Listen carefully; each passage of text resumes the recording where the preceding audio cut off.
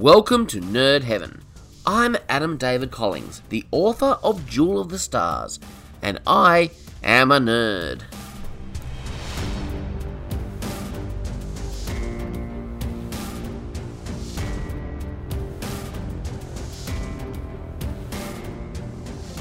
This is episode 24 of the podcast. Today I'm going to be talking about Stargate Origins. This movie was originally produced as a web series in 2018 as a way of testing the waters for bringing Stargate back to our screens. It was edited into a feature-length movie and titled Stargate Origins Catherine.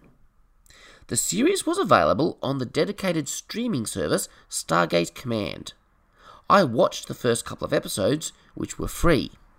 I always intended to pay for the subscription to finish it, but life got in the way, and the next thing I knew, the service was cancelled. I guess I should have given it my support earlier.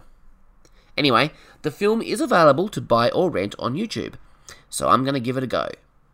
Now, as I understand it, the story was created to follow on from the original Stargate movie, but perhaps not specifically intended to fit in with the canon of the TV shows. So it'll be interesting to see if I can make it work with canon in my head.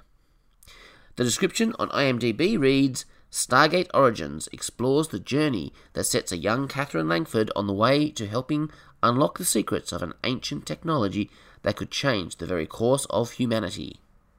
It was written by Mark Ilvedson and Justin Michael Terry. It was directed by Mercedes Bryce Morgan, and it first aired on the 19th of June 2018. Let's watch Stargate Origins, Catherine.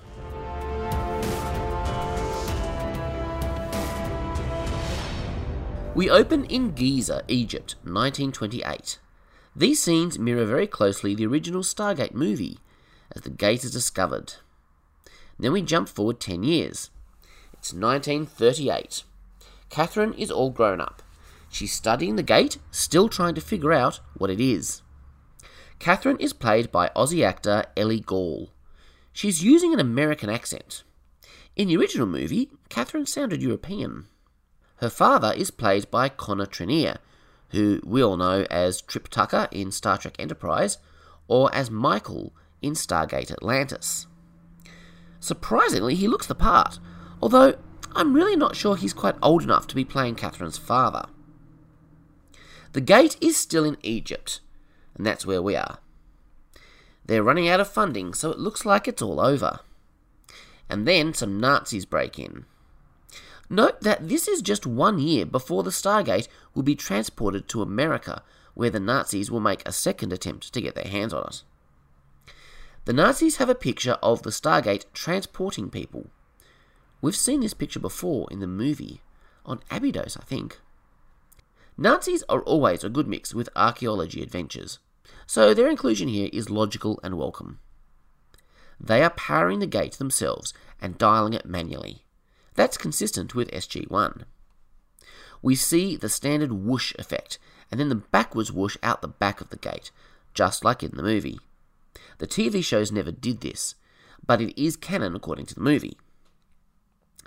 The Nazis have figured out the address, but the Langfords didn't see what the dialing sequence was. So that kind of works. The Nazis push Langford through the gate and follow him. Catherine steals the notes from the Nazi guard. Then we cut to Catherine's boyfriend. He's a British military officer stationed in Egypt. Catherine goes to him and his mate Wasif for help. Now we get to see Langford arriving through the gate. This is clearly meant to be Abydos, but it looks a lot more pristine, like a brand new movie set, not an ancient pyramid. And we see a DHD. This is a piece of lore that was first introduced by SG-1, so it's clear at this point that they're not abandoning the TV shows, which is wonderful. They mention it is just like the one they have in Berlin, so that's interesting. That's where the Earth DHD is at the moment. The Russians will eventually have it. Perhaps they take it as spoils after Germany is defeated at the end of World War II. There are instances of rather silly humour in this movie. Not the kind of humour in SG-1. Jack O'Neill gave some great one-liners, which were very much in line with his character. This is much sillier and more juvenile kind of humour, which I'm not really into. We get to see areas of the Abydos pyramid we haven't seen before. There's a throne room. Langford tries to speak to them in ancient Egyptian. It took Daniel a while to figure out how to pronounce it. The aliens don't seem to understand, or at least don't care to respond. Langford assumes they've travelled through time into the past. An interesting assumption, and not entirely unreasonable, except for the advanced weapon used by the Goa'uld lady. So at this point, thanks to the Nazis' notes, Catherine has the address to dial Abydos. Even Ernest didn't figure that out back in SG-1. He went to another planet entirely. Catherine never figured out how to dial Abydos until Daniel offered his help. How are they going to explain this? And she knows how to use the point of origin symbol for Earth. That is the real problem. James's reluctance to enter the gate is emotionally believable.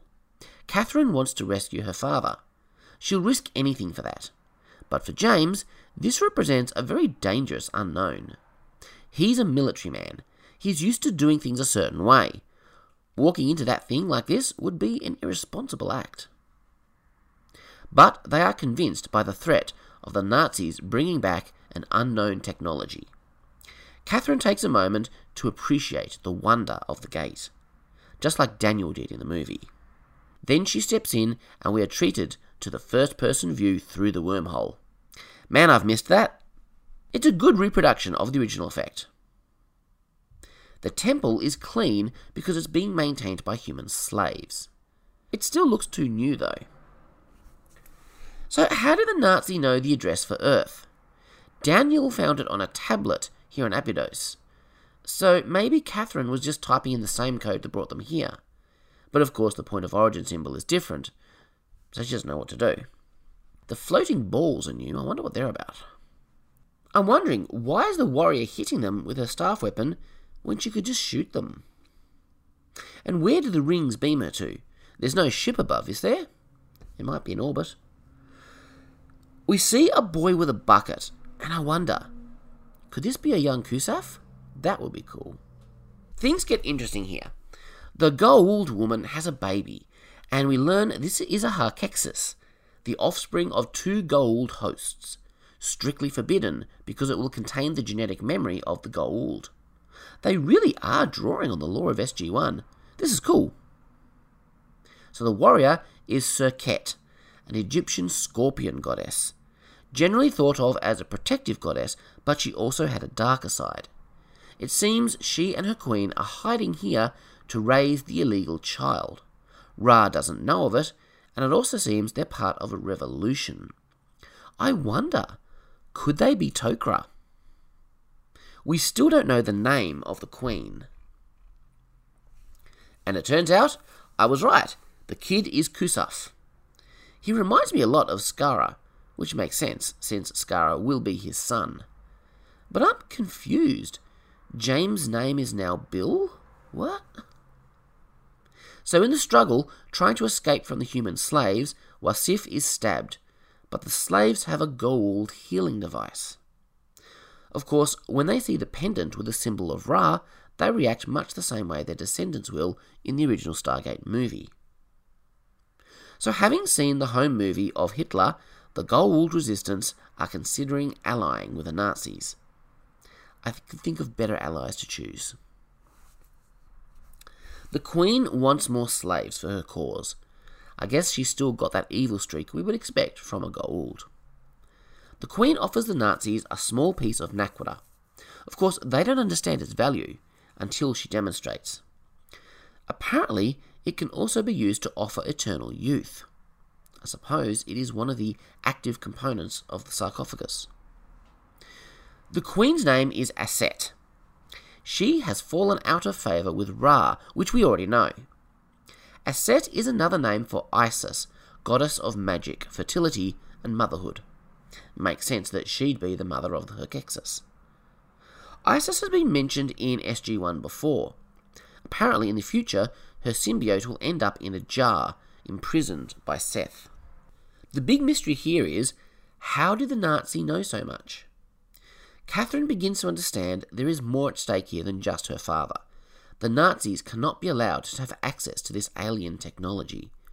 But you kind of already knew that, because that's how she convinced her male companions to join her through the gate. So Catherine and James/Bill are offered Kusuf's tent for the night. I always find it odd in period pieces like this, where people have sex outside of marriage. I'm sure it happened, but it certainly wasn't accepted in the way that it tends to be nowadays. Next morning, the Goa'uld appear with Langford in tow.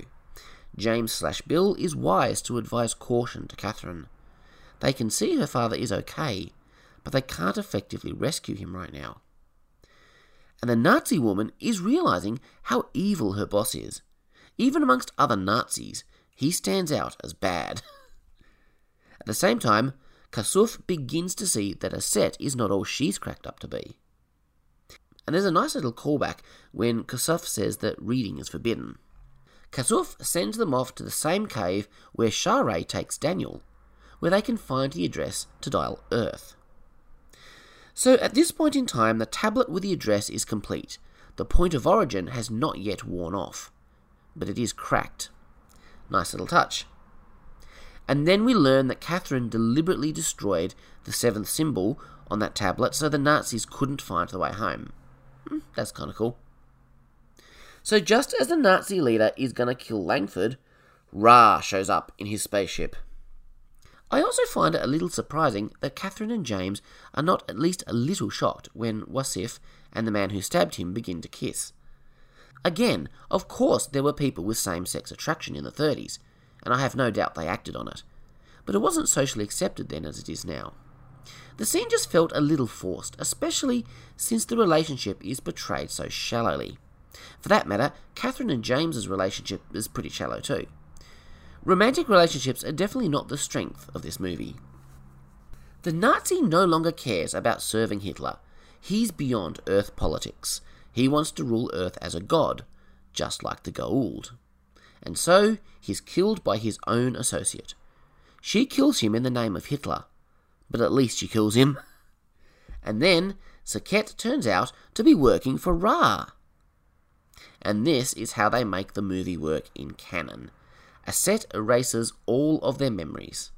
More than that, she plants the suggestion in their minds to assemble a team to one day return through the Stargate to defeat Ra. Which of course is exactly what will happen. So, Wasif and the other guys are turned into Horus Guards. That could even explain why some of the Horus Guards in the movie don't have Jafar pouches.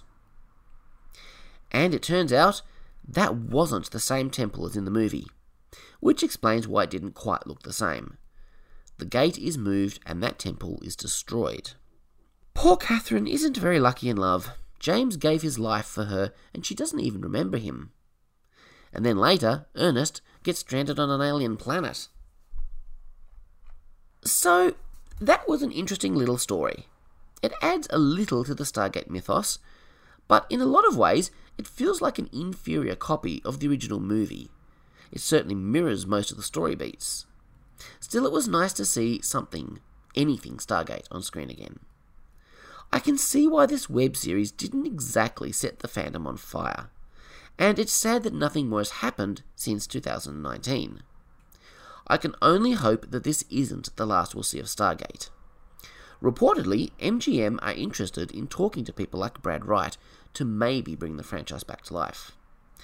Only time will tell, but the recent return of Jean-Luc Picard to our screens proves that it's never too late.